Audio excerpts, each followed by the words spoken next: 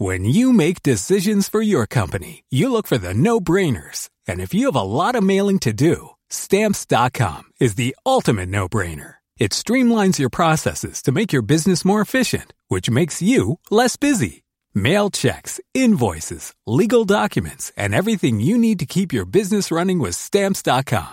Seamlessly connect with every major marketplace and shopping cart. Schedule package pickups and see your cheapest and fastest shipping options from different carriers, with rates up to 89% off USPS and UPS rates. And with the Stamps.com mobile app, you can take care of mailing and shipping wherever you are. Make the same no-brainer decision as over 1 million other businesses with Stamps.com. Sign up with code PROGRAM for a 4-week trial, plus free postage and a free digital scale. No long-term commitments or contracts. That's Stamps.com. Code PROGRAM. The following podcast is a member of the Great Big Owl family. Hello there, and welcome to It's an S-Pod Thing, the podcast revisiting every episode of S Club 7's insane TV show. I'm Sophie Davis, and joining me on this journey from Miami to Spain will be a range of guests who may or may not have seen the show before. Either way, we're going to analyse it in more detail than anyone ever asked for. If you're an S Club fan like me and remember watching the show, hopefully this podcast will bring it all back to you.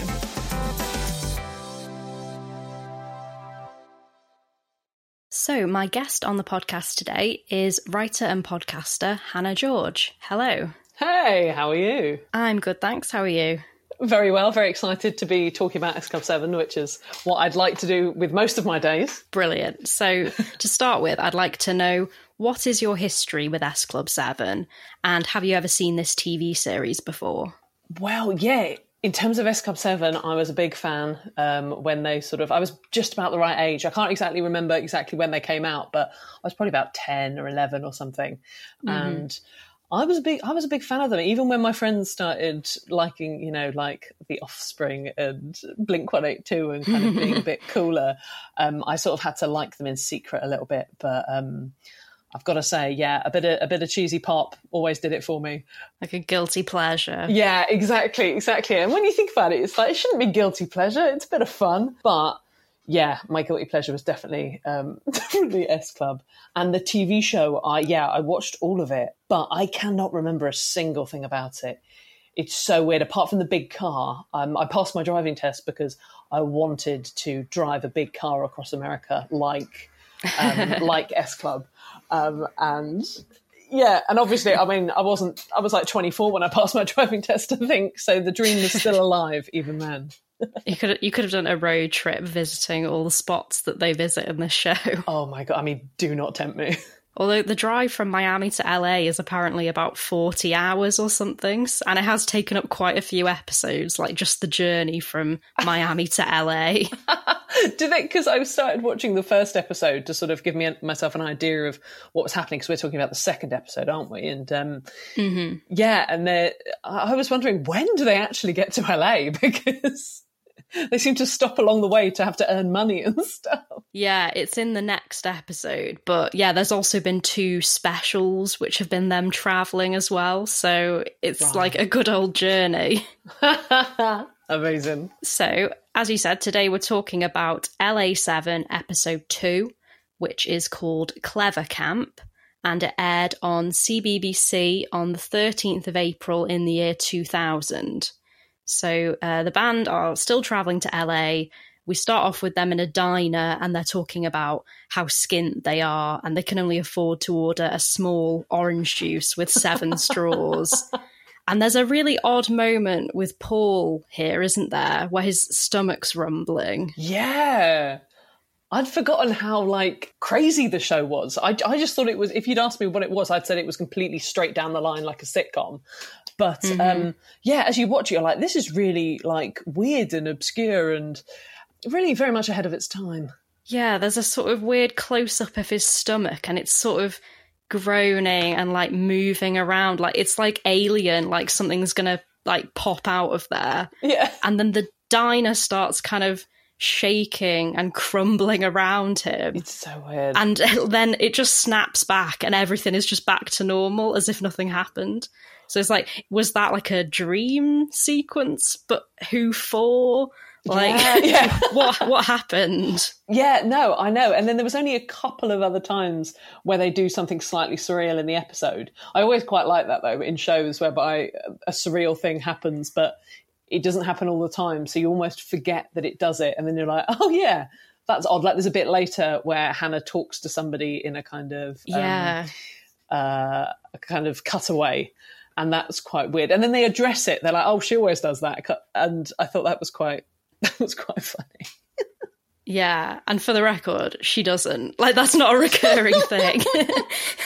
Oh my God. I love that you know that. Of course you know that. Yeah, I've watched these episodes too many times now. But yeah, there's all this weird stuff happens occasionally. There was a recurring thing in series 1 where they kept sort of putting their hands in together and then a sort of lightning bolt ran through them like they were superheroes or something. But it hasn't happened in series 2 so far. I'm not sure if it's going to come up again. Oh, I feel like I definitely did that with my friends as a kid, almost 100%. That's bringing back some memories. Wanted to be part of S Club. Yeah. There was probably only 4 of us, though, sad enough to do it. So Joe asks if anyone has any ideas, and Hannah goes, yeah, if they made elephants smaller, you'd have more chance of your parents buying you one as a pet. I mean, it's out there, isn't it? It's a good idea. I quite enjoy it, though, because I sort of feel like Hannah is, of all of them, I think she's probably the most rounded character, perhaps. And it did feel within her character, I think, to say something like that.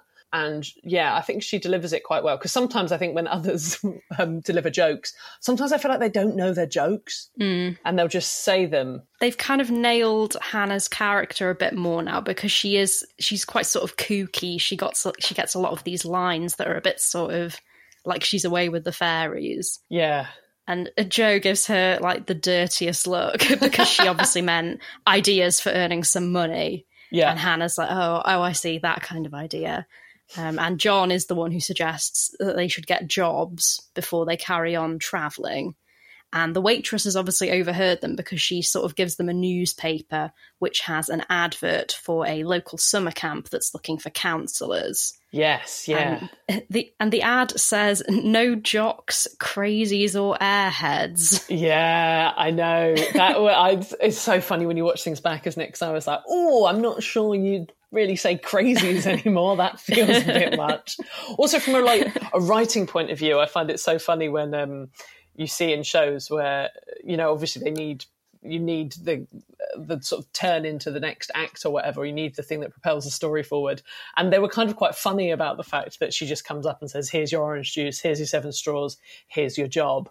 And it was kind of like just sort of hanging a lantern on the fact that I think the writer probably thought, oh, I know this is crap. I know this is like, there should have been a better way to get into this. But then you watch the rest of it and you're kind of like, it doesn't really matter what happens and why. It's just a bit of fun. Yeah, they just need to kind of get them to the camp somehow. We don't need a montage of them looking for jobs in loads of different places. Yeah, exactly. It's kind of like in The Sims where you just pick up a newspaper and there's just a job there immediately. I wish life was like that. And Bradley isn't really sure what a counsellor is, and John tells him it's a bit like being a redcoat at Butlins, which is the most British explanation ever. And also, I don't think particularly true, is it? Yeah, and this show aired in America, so I was wondering if they maybe cut some things out like that, but maybe they didn't. Maybe they just went with it and just, American kids won't know what Butlins are, but never mind. Yeah, no, it's odd that, isn't it? The fact that it's all in America, but it's a British show. But to me as a kid, as like an 11-year-old, I was like, wow, it felt so glamorous. And you can tell that it's still like, on a budget. It's not that expensive. It wasn't that expensively made by the looks of things. And and it is, I think that American thing just lends it this sort of feeling of being really kind of glamorous. Yeah, a bit sort of exotic, yeah. Yeah. And I guess for kids watching it in America, maybe the appeal was that it's a load of British people, so it seems a bit sort of exotic in that way, maybe. Yeah, definitely. Well, I hope so. I don't know. Maybe American kids just think we're all like absolute losers with bad teeth. I don't know, but does it go both ways? Not sure. Yeah, I sometimes see people online talking about, oh, I remember watching that show. And a few Americans said that they didn't realise S Club were a real band. Like, they thought this was just a show about a fictional band. Because the music wasn't really that successful in America. But for some reason, quite a lot of kids watched the show on some obscure channel. Oh, interesting. That's funny, isn't it? You'd have thought that... I mean, I could sort of get why they might think that the band wasn't actually real. I don't know. But imagine not knowing that you could buy the album. I know, they missed out. They just got the acting and they didn't get the music, which is the best bit. Well, that's what I thought about. So there's a bit in this ep, isn't there, where they have to do a performance, and I was like, obviously they're going to do one of their classic tunes, and yeah, and they don't at all. And well, anyway, we'll get to that. But yeah. I thought it was slightly odd. And then with the song that they actually do perform, which is like Love Train, but they're performing it with loads of kids and stuff, and you're a bit like, sometimes I think that shows like this that are about bands should have songs written specifically for the show, so you know it's part of the story, but no such luck. Yeah, definitely. The songs rarely have anything to do with the episode. and sometimes there is a context of, you know, they're performing at a club or something, so it doesn't really matter what the song's about. But then, yeah, you get occasions like this where they're just performing with these kids. There's no real message in the song related to the episode. No. So they drive over to this camp, which is called Camp Elysium. And on the sign at the front, it says cogito ergo sum. And they're kind of debating what it could mean. And Tina says that it means whoever parps last, parps the loudest. Yeah. What? I mean, I'm not even... is that what it actually said? I couldn't work it out. Apparently it's, I think, therefore I am. Oh, I should have actually worked. I should have done some research, but I think therefore I am. There you go. But popping's funnier than thinking, isn't it? Yeah, exactly. And yeah, this is part of the language of the show. Parp comes up all the time. Do you remember anyone in real life saying this at the time? Because I don't think I do. Parp? No, I don't think. No, I've never heard parp apart from, maybe on a kids show. Just S Club 7. So they get out of the car and they're a bit confused because they were expecting a kind of a campsite with tents and everything.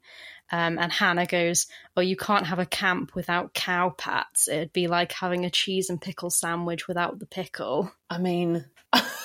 I get what she means. Because it's like a big sort of fancy building, isn't it? And they weren't really expecting it. Yes, yeah. And then I guess because normally you'd camp in a field, she just thinks there'd be cowpats. And then there's some of the things like, the cheese and pickle sandwich without the pickle just seems... It seems like such an odd reference, but that's S Club. Yeah, and Bradley also notices there's a library there, and so they all kind of corner Paul, because apparently Paul is the one who spoke to the guy on the phone, and they're like, he's not expecting us to be teachers, is he? And Tina says, oh, you haven't spun him that old yarn about being at school with Prince William again. And John and Bradley have a little dig because John's like, oh no, he only uses that line with girls. And Bradley's like, yeah, and their guide dogs. Oh yeah. Again, like so many things that you could not put in a kids' TV show now. But yeah. I did find it funny, like all the references that they make to things. It kind of made me quite nostalgic. I know Prince William is still around, but remember when he used to be sexy? Remember when that was kind of like a thing? And there was another reference to something. I can't remember what it might have actually been in the episode before, but it was a joke about, I think, Silence of the Lambs or something. Yeah, Silence of the Lambs, yeah. Yeah, and I was a bit like, I don't know that children are going to get that reference. Like, like I write to kids' TV, and sometimes I'm asked to take out sort of just words that might be too complicated, which is completely understandable. But yeah, referencing a horror movie where someone eats people. I'm like, nobody knows what that. Well, no, kids know. Yeah, there are all sorts of references in here. Like in series 1, there was a lot of Reservoir Dogs, which is so inappropriate. It's so funny. Multiple references to Reservoir Dogs.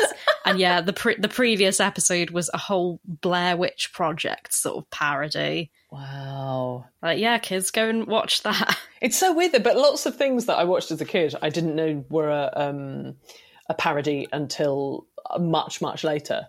So, like, even things like Wayne's World. I remember watching Wayne's World, and there's the bit at the end where he's kind of banging against the glass in the church, like screaming for Cassandra. Oh, yeah, yeah. I remember, like, years later, I watched The Graduate, and I was like, I stole that from Wayne's World. But that's yeah, that's that happens in The Simpsons as well. There's a bit in a Simpsons episode that I didn't realise was that same thing from The Graduate, where Grandpa Simpson's banging on the glass. To be honest, there's loads of things in The Simpsons that I don't think I realised were references until I was a lot older. We watched Cape Fear the other day, and like, oh yeah, I've never seen the actual film. I don't think I'd be able to. It's genuinely impossible to watch because the music is so similar to the Sideshow Bob episode, and it's so funny because it's obviously an absolutely horrible film about a horrible man who's like a rapist and a killer and whatnot, and then you kind of find yourself chortling because the music is, you know, and when he turns up at the underneath the car and there's yeah, and it's so funny, and you're like, oh god, I had no idea that episode was anything other than just a Simpsons episode. Oh, does he actually hide under the car? He does. I creased up. Oh my god, when it panned down, and I was like, shut up, there is no way.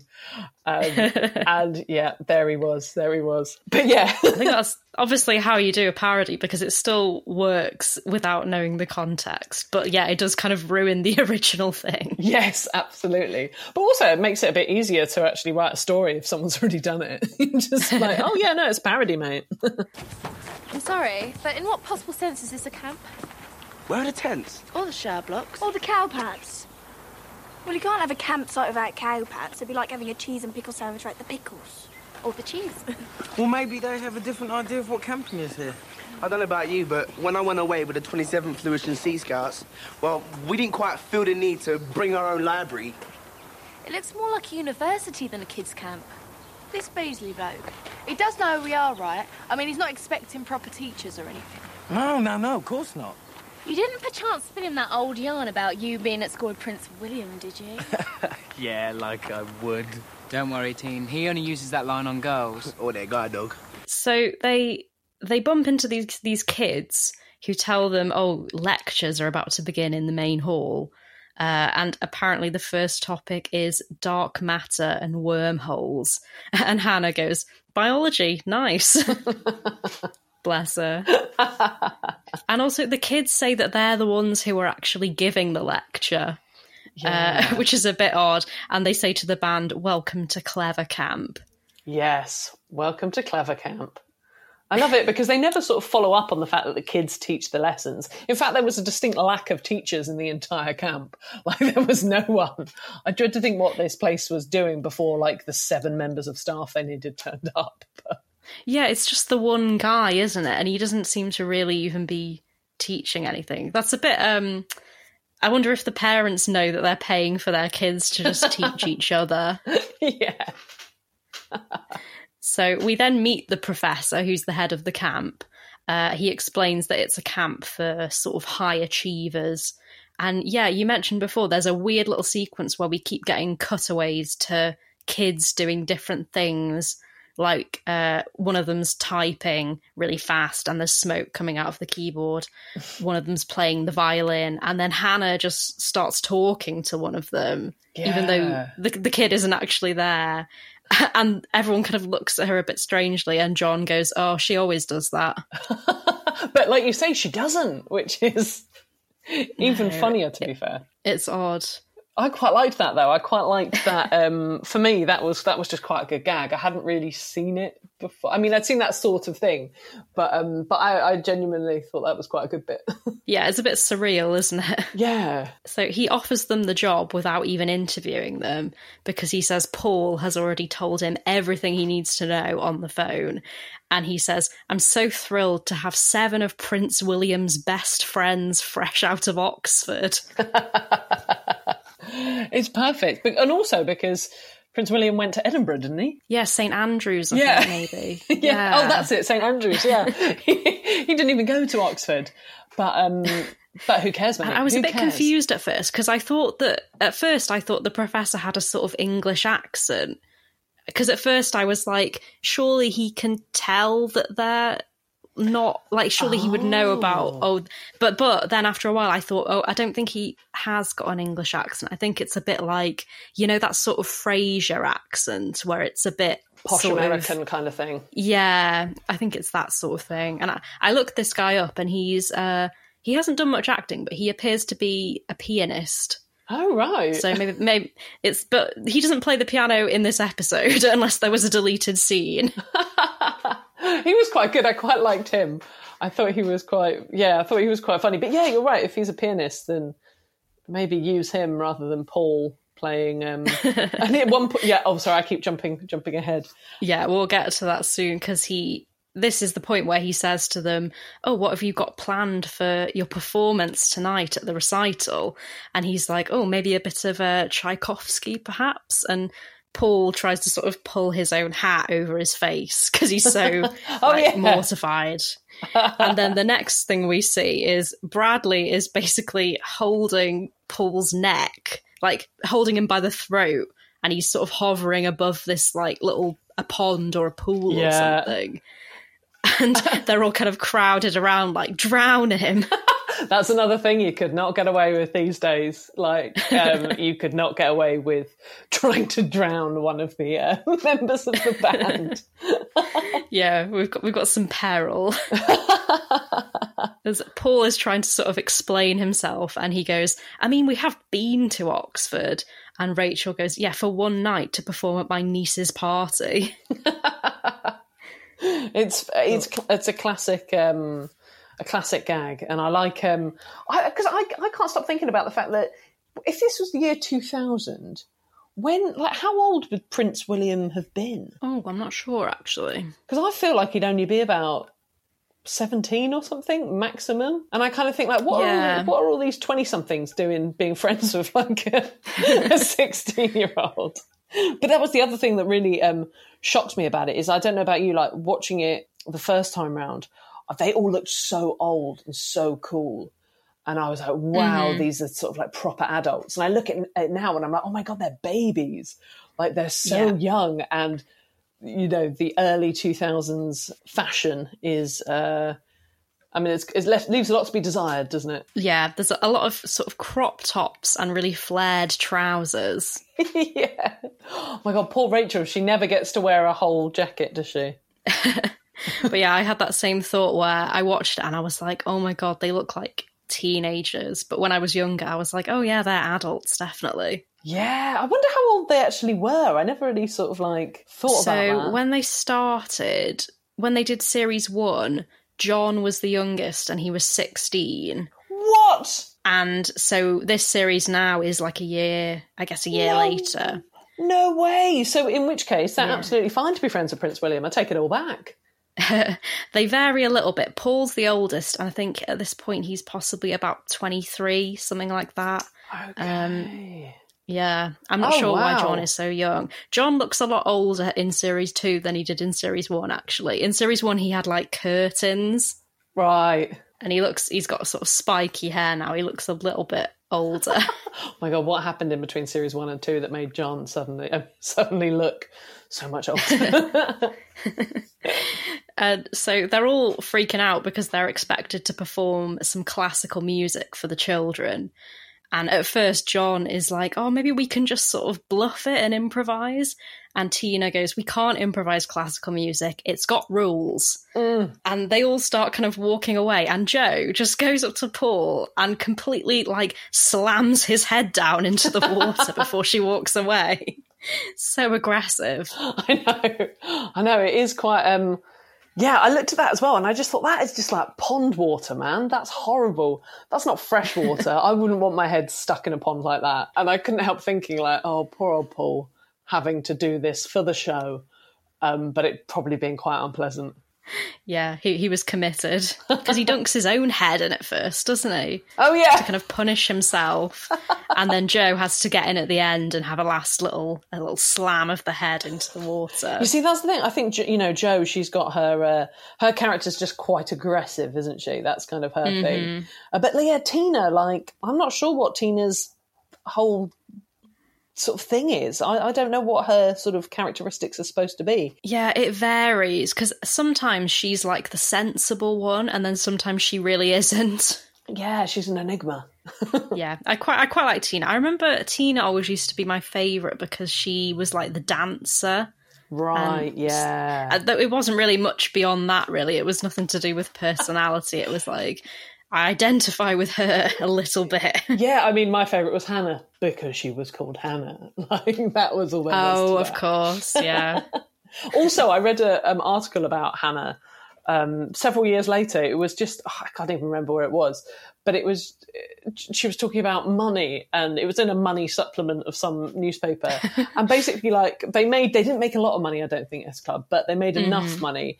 And her dad basically, like, helped her invest it, and she bought a house and was really sensible. And she's sort of, like, really set up for life. And it's kind of really nice to hear. Oh. I know. I was like, who would have thought that would be the thing about S Club that I really remember and I think about? But I do think, like, oh, wow, okay. Good on you, Hannah. Imagine someone commissioning that piece in a financial magazine. I know. Ironically, not an airhead at all.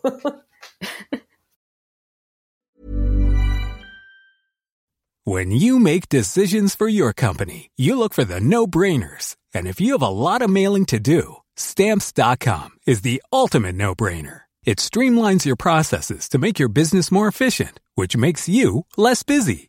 Mail checks, invoices, legal documents, and everything you need to keep your business running with Stamps.com.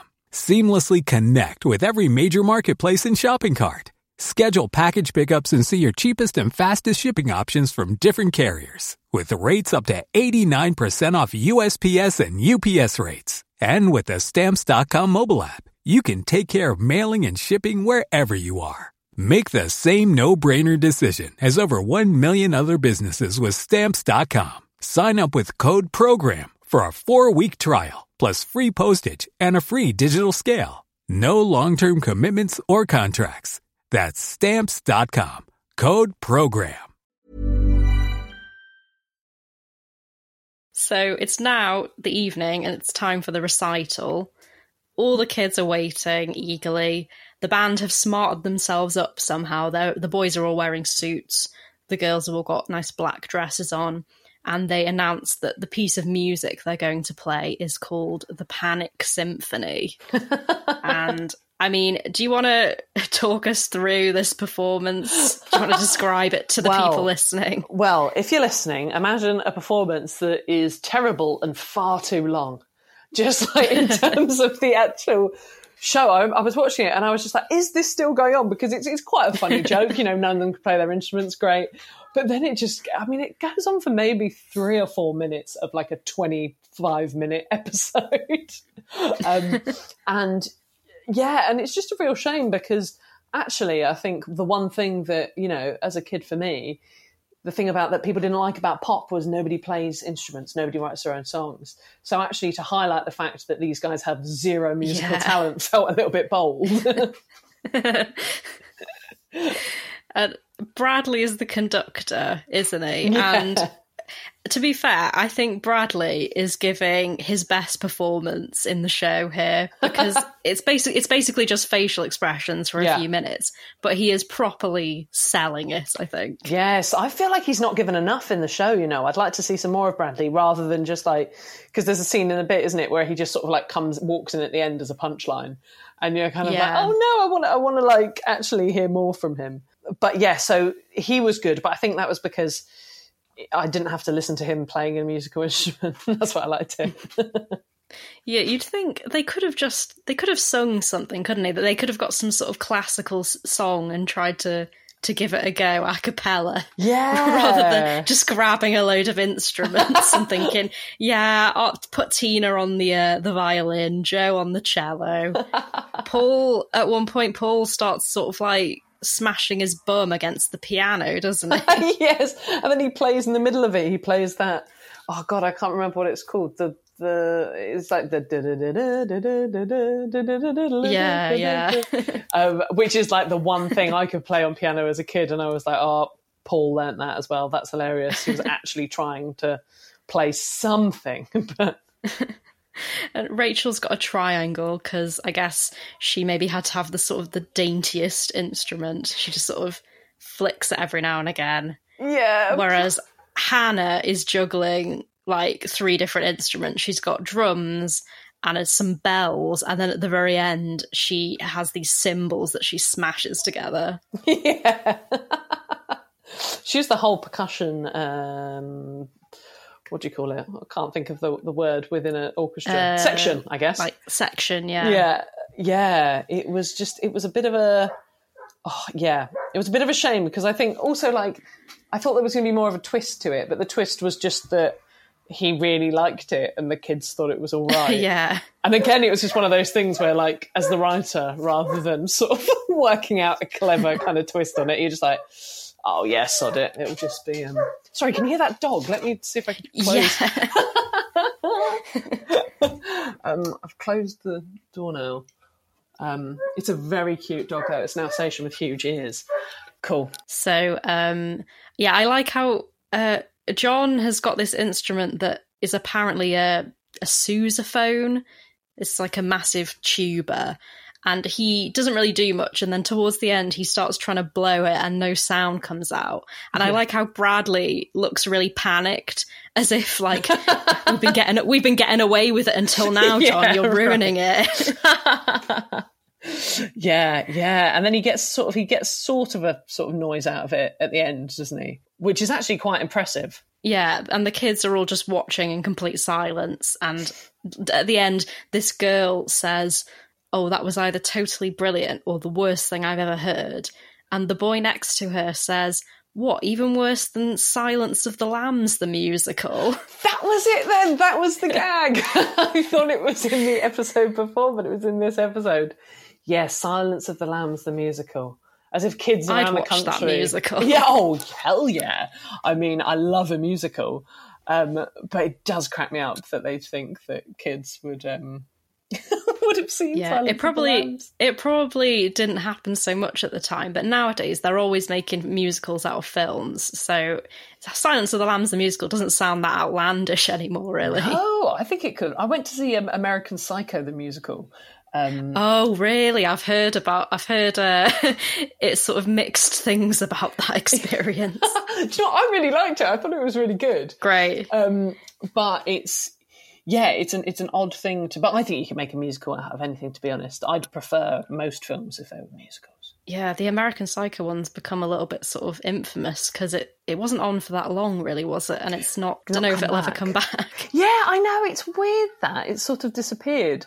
But then I thought it was quite good, but also I'm not a very good barometer for things that are good because I watched the Eurovision film on Netflix, the new one, Fire Song. Oh yeah. I think it's one of the best films ever made. And then I read the reviews, expecting them all to agree with me, and no, they do not. People do not like it, apparently. I haven't watched it yet. I am going to because, I had a similar thing where I saw the reviews, but the other way around, really. I saw the reviews and then I saw people on Twitter actually saying they were enjoying it. So I was like, okay, I will give that a watch at some point. It sounds fun. Yes, yeah, I always go for, like Twitter or word of mouth rather than reviews. I think reviews are kind of pointless because I imagine the reviewers weren't kind to S Club 7 at the time. But now look at them, they've got a whole podcast about them.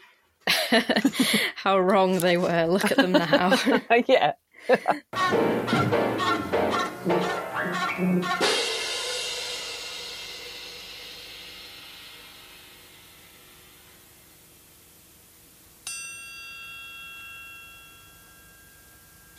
Wow.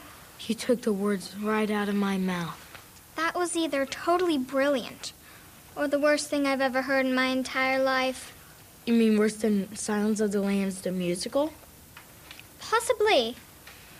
Let's just go with brilliant, shall we? So the kids eventually decide that they like it for some reason, so they stand up and start applauding them, and the teacher joins in, and Bradley wants to do the whole thing again, and the band are all like, no. Oh yeah, that's when Joe comes in and is like, get out, and literally like grabs him by the scruff of the neck. It's great. I do love her ability to just be incredibly violent most of the time. It's great. Yeah, she's like the Jason Statham of S Club 7. She's always like telling everyone to chill out. Yeah. So then the next day, the band are spending more time with these kids. And the overall theme is kind of like, oh, these kids are too serious and they don't know how to have fun, isn't it? Yes. Yeah. And then we go into that montage, don't we, of them showing them how to have fun, which is the first thing, the thing with the fungus? Now that just blows my mind. Yeah. That's very odd, they're trying to isn't get them to kind of smell a fungus on a tree. It's John and Hannah, they've taken them on some kind of nature walk and are kind of despairing because the kids are walking like while reading a book. Yeah. And yeah, they get them to smell this fungus, and the kids are like, "Oh, this is fun," and they look at each other with a kind of smirk, like, "Yeah, we're doing our jobs well here." I did love that. We're changing these kids. Yeah, exactly. We're changing lives here, but we haven't told them not to at any point try and eat the nice smelling mushroom they found on a tree. Like, I did think, I was like, "Oh, I'm not sure if you should encourage kids to sort of like smell." Mushrooms and think they smell delicious. But, I don't think John and Hannah are experts in flora and fauna, so they could be getting them to inhale anything here. Yeah, absolutely. Aha! Right. Now, do you remember what I was saying about nature helping us to find our way? Well, take a look at this tree. Do you see the fungus here growing on the bark? Well, this fungus only ever grows on the north side of a tree. I'm sorry, there's no fungus in my tree book. Is that magnetic north or true north? Why don't you put your books down and take a look at the real thing? Yeah, come on, everyone get nice and close. It's not going to bite. Okay, now, first things first. What does it smell like? Oh, does it delight you like a pretty flower? Or does it stink like a pop in an envelope? It's kind of buttery and lemony, you know? Like toast with honey. Or rivers, you know, in the winter when the water's really flowing. Cool, fungus. And then Paul is talking to a boy who has made his own kite, but can't fly it. And Paul somehow fixes it by putting some gum on it. I'm not really sure what's going on here. Yes, because I was kind of pleased that he did that, because I was watching it and I was like, Paul's just chewing during this scene. That's so like, it just felt really kind of like, that's not what you do on a TV show unless your character chews gum the whole time. And then when he put it on the kite, I was like, okay, he's not just really phoning this in. There was a purpose to it. Yeah. But again, with something like that, like maybe he should have been chewing it at some other point in the thing, because otherwise it felt a bit random that he was chewing gum and suddenly he needed it. But what can you do? And yeah, it's weird because the kids kind of like, oh, I've followed every rule of aerodynamics and it just won't fly. And Paul's just like, here you go, and just like shoves a bit of gum in the middle of it, and then that somehow fixes it. Yeah, I like it. It's just chill out, mate. It's just the entire sort of ethos of it, and it's quite funny because actually I found it all quite. I found it quite moving by the end, you know, this whole thing of these kids who just don't know how to have fun. And yeah, there is that thing of, learning can be fun. Yeah, and Tina is horrified to find that dance class involves reading books rather than actually dancing. And she is talking to this girl and she goes, "Oh no, she's half girl, half desk." Oh God. Yeah. Yeah. I think that. When I sort of said earlier that some of them nail the jokes and others of them just sort of say them, I think, unfortunately, Tina's maybe one where but what I respect about Tina is when she does get a line, she kind of drags it out, so she gets a bit more screen time, and I like that. I respect that. Because I think, it's hard enough anyway writing, like, a show for a few characters, but when you've got 7 characters to service the whole time, that's kind of... Yeah, it's really hard. And actually, for each character probably only gets about sort of 10 lines in each episode because there's so many of them. Mm-hmm. And she's just like, "Oh, I thought you were supposed to be in dance lesson." There's no way they can cut around it. Yeah, you've got to work with what you've been given. Yeah. Need to milk it. Exactly. So she takes this girl to the dance studio because for some reason there is a dance studio there, but no one's allowed to use it. Yeah. And she starts teaching her some ballet by basically just doing some moves and being like, "Copy that." And the professor spots them through the window, doesn't he? And is kind of outraged, like, "Ballet on my watch?" Yeah, you're completely right, because it's like, they not only have they got a dance studio, but also, like, ballet is like the poshest and most sort of important of the dance. If she was actually teaching her some S Club dancing, I could understand the headmaster being like, "What on earth is this?" But yeah, why is he so appalled with ballet in the ballet school? Yeah, I don't know what the benefit is of dance class being just reading about dance. It just doesn't make sense whatsoever. She's not going to get far in life by doing that. No, because it's quite a good joke, I guess. But then, after that, when you actually think it through, it doesn't make a lot of sense. But I also understand why people like Tina, because she clearly is quite a good dancer, isn't she? Jennifer, aren't you meant to be in dance class now? I am. It's fascinating, actually. Did you know that most dances can be traced back to the ancient fertility rites of the Inca god Laminatu? Yeah, great, fantastic, but you don't dance with your brain. You dance with your body, and your body's required in the dance studio right now. That's if you actually have the body under there. Oh no! She's half girl, half desk. Yeah, and at the end of the day, the band are all hanging out together, and I like how Rachel is the one who goes, "Oh, I've never had a day quite like that before." And we literally haven't seen Rachel, so we don't know what her day has been like. Like, what has she been up to that was so exciting? That's true, literally. She was, at the beginning, she said that she'd like to be a red coat because red is really working for her. And that's it. That's all that we had from her. Yeah, we don't see what she does in the day, or Bradley or Joe. Yeah, Rachel doesn't get given much to do in this episode, apart from go, "Oh, what a day," when we don't know what she's been up to. Maybe she'd been like up to some really sinister shit. Who knows? She could have had her own. Cut that out for the kids. It's like, we'll keep the Silence of the Lambs the musical, but we're not going to have what Rachel did. It was horrible. This is the point where Hannah says, "Well, there's nothing wrong with these kids. The problem is that adults like the professor and their parents don't want them to behave like kids. So the band decide that they need to help them get in touch with their childish side." And then, this is the moment you mentioned earlier where they're like, "Oh, we need to get in touch with our childish side too. Here he is." And Bradley walks in. Poor and they're all having Bradley. a great time. Poor Bradley, the butt of the joke. He's very good. I like that there's bits at the end where they do the, what do you call them? Outtakes. Yeah. And then you're like, oh God, the few lines Bradley did get, he like fluffed them. Bless him. Yeah. he got all his facial expressions down though during the performance. Yes, yeah, exactly. He shone then. He needs more physical comedy. Yeah. And we get a song here, which is Love Train. And yeah, we were saying before, it's not really relevant to the episode. I think they maybe chose it because the opening line is, been working so hard for so long.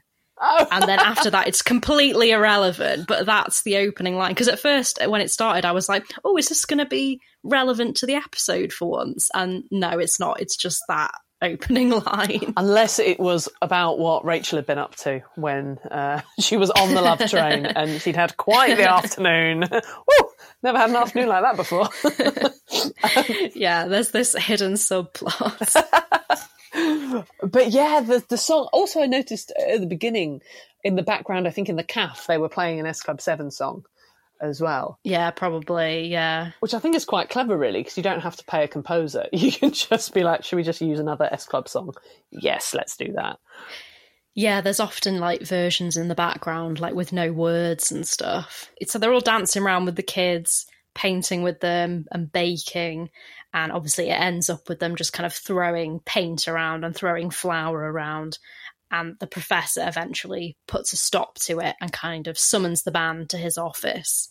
Yeah. And I quite like this bit where Bradley says, we were just having a laugh. And the professor goes, oh, and that's funny, is it? Yeah.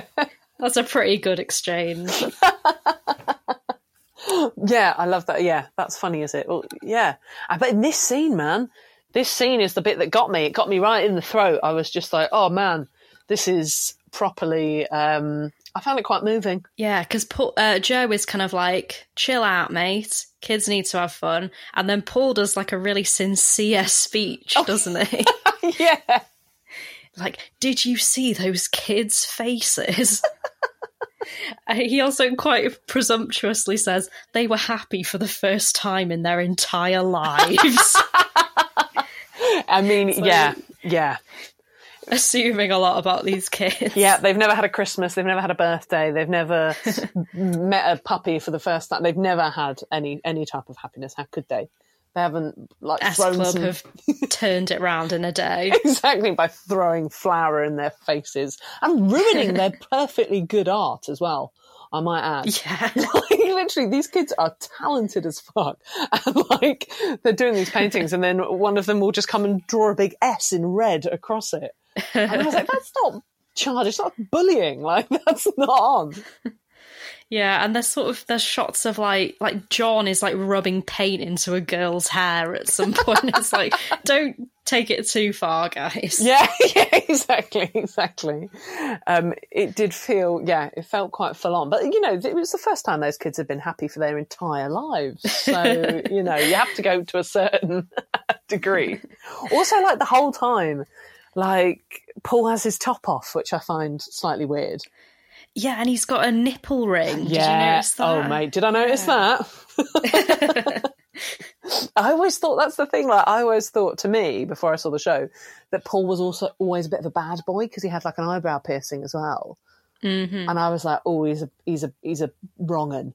And then, which is very presumptuous because he's just got an eyebrow piercing. But you didn't see many on the Isle of Wight in the early 2000s. And it was very, very risque. But like, but yeah, in the show, he's actually quite sweet, isn't he? He's quite nice. I was quite surprised by that.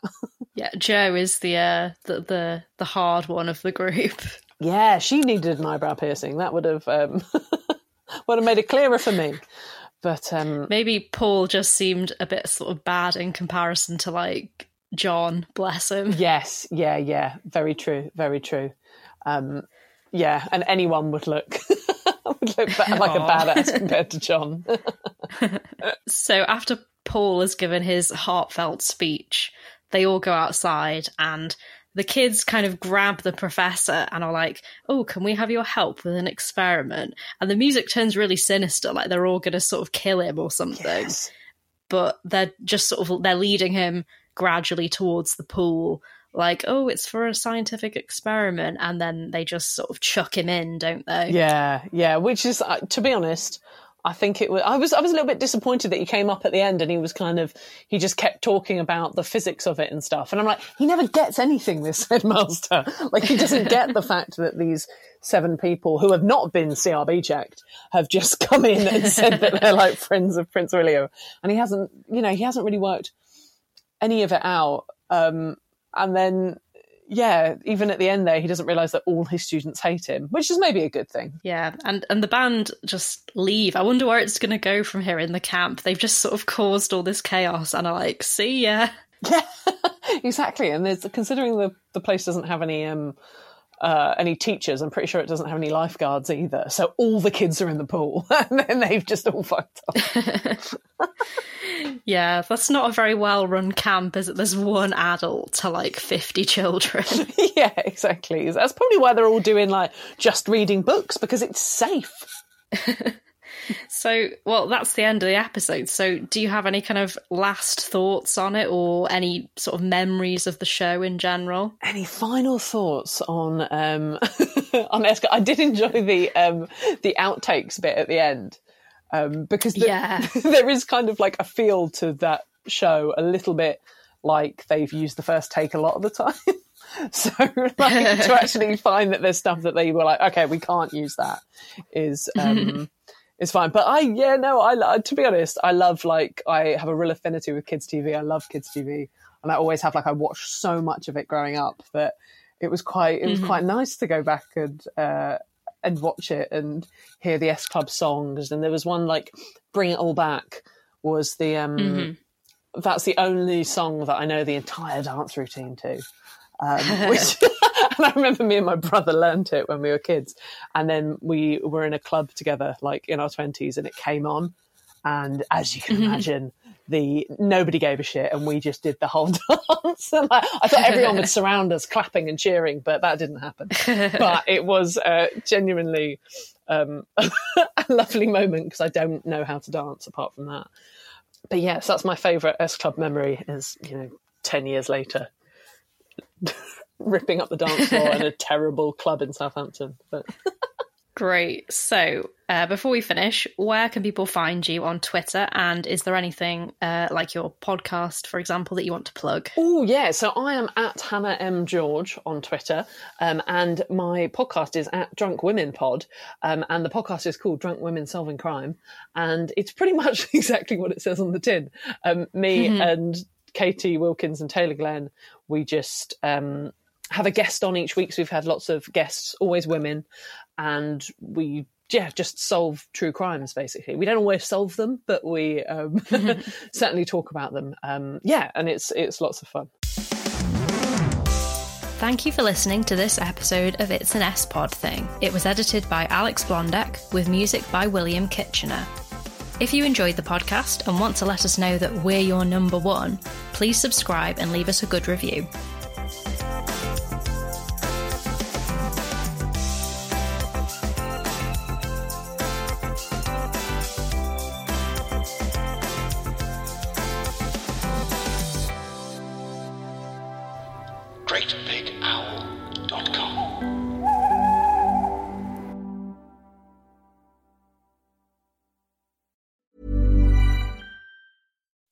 When you make decisions for your company, you look for the no-brainers. If you have a lot of mailing to do, Stamps.com is the ultimate no-brainer. Use the Stamps.com mobile app to mail everything you need to keep your business running with up to 89% off USPS and UPS. Make the same no-brainer decision as over 1 million other businesses with Stamps.com. Use code PROGRAM for a special offer. That's Stamps.com, code PROGRAM.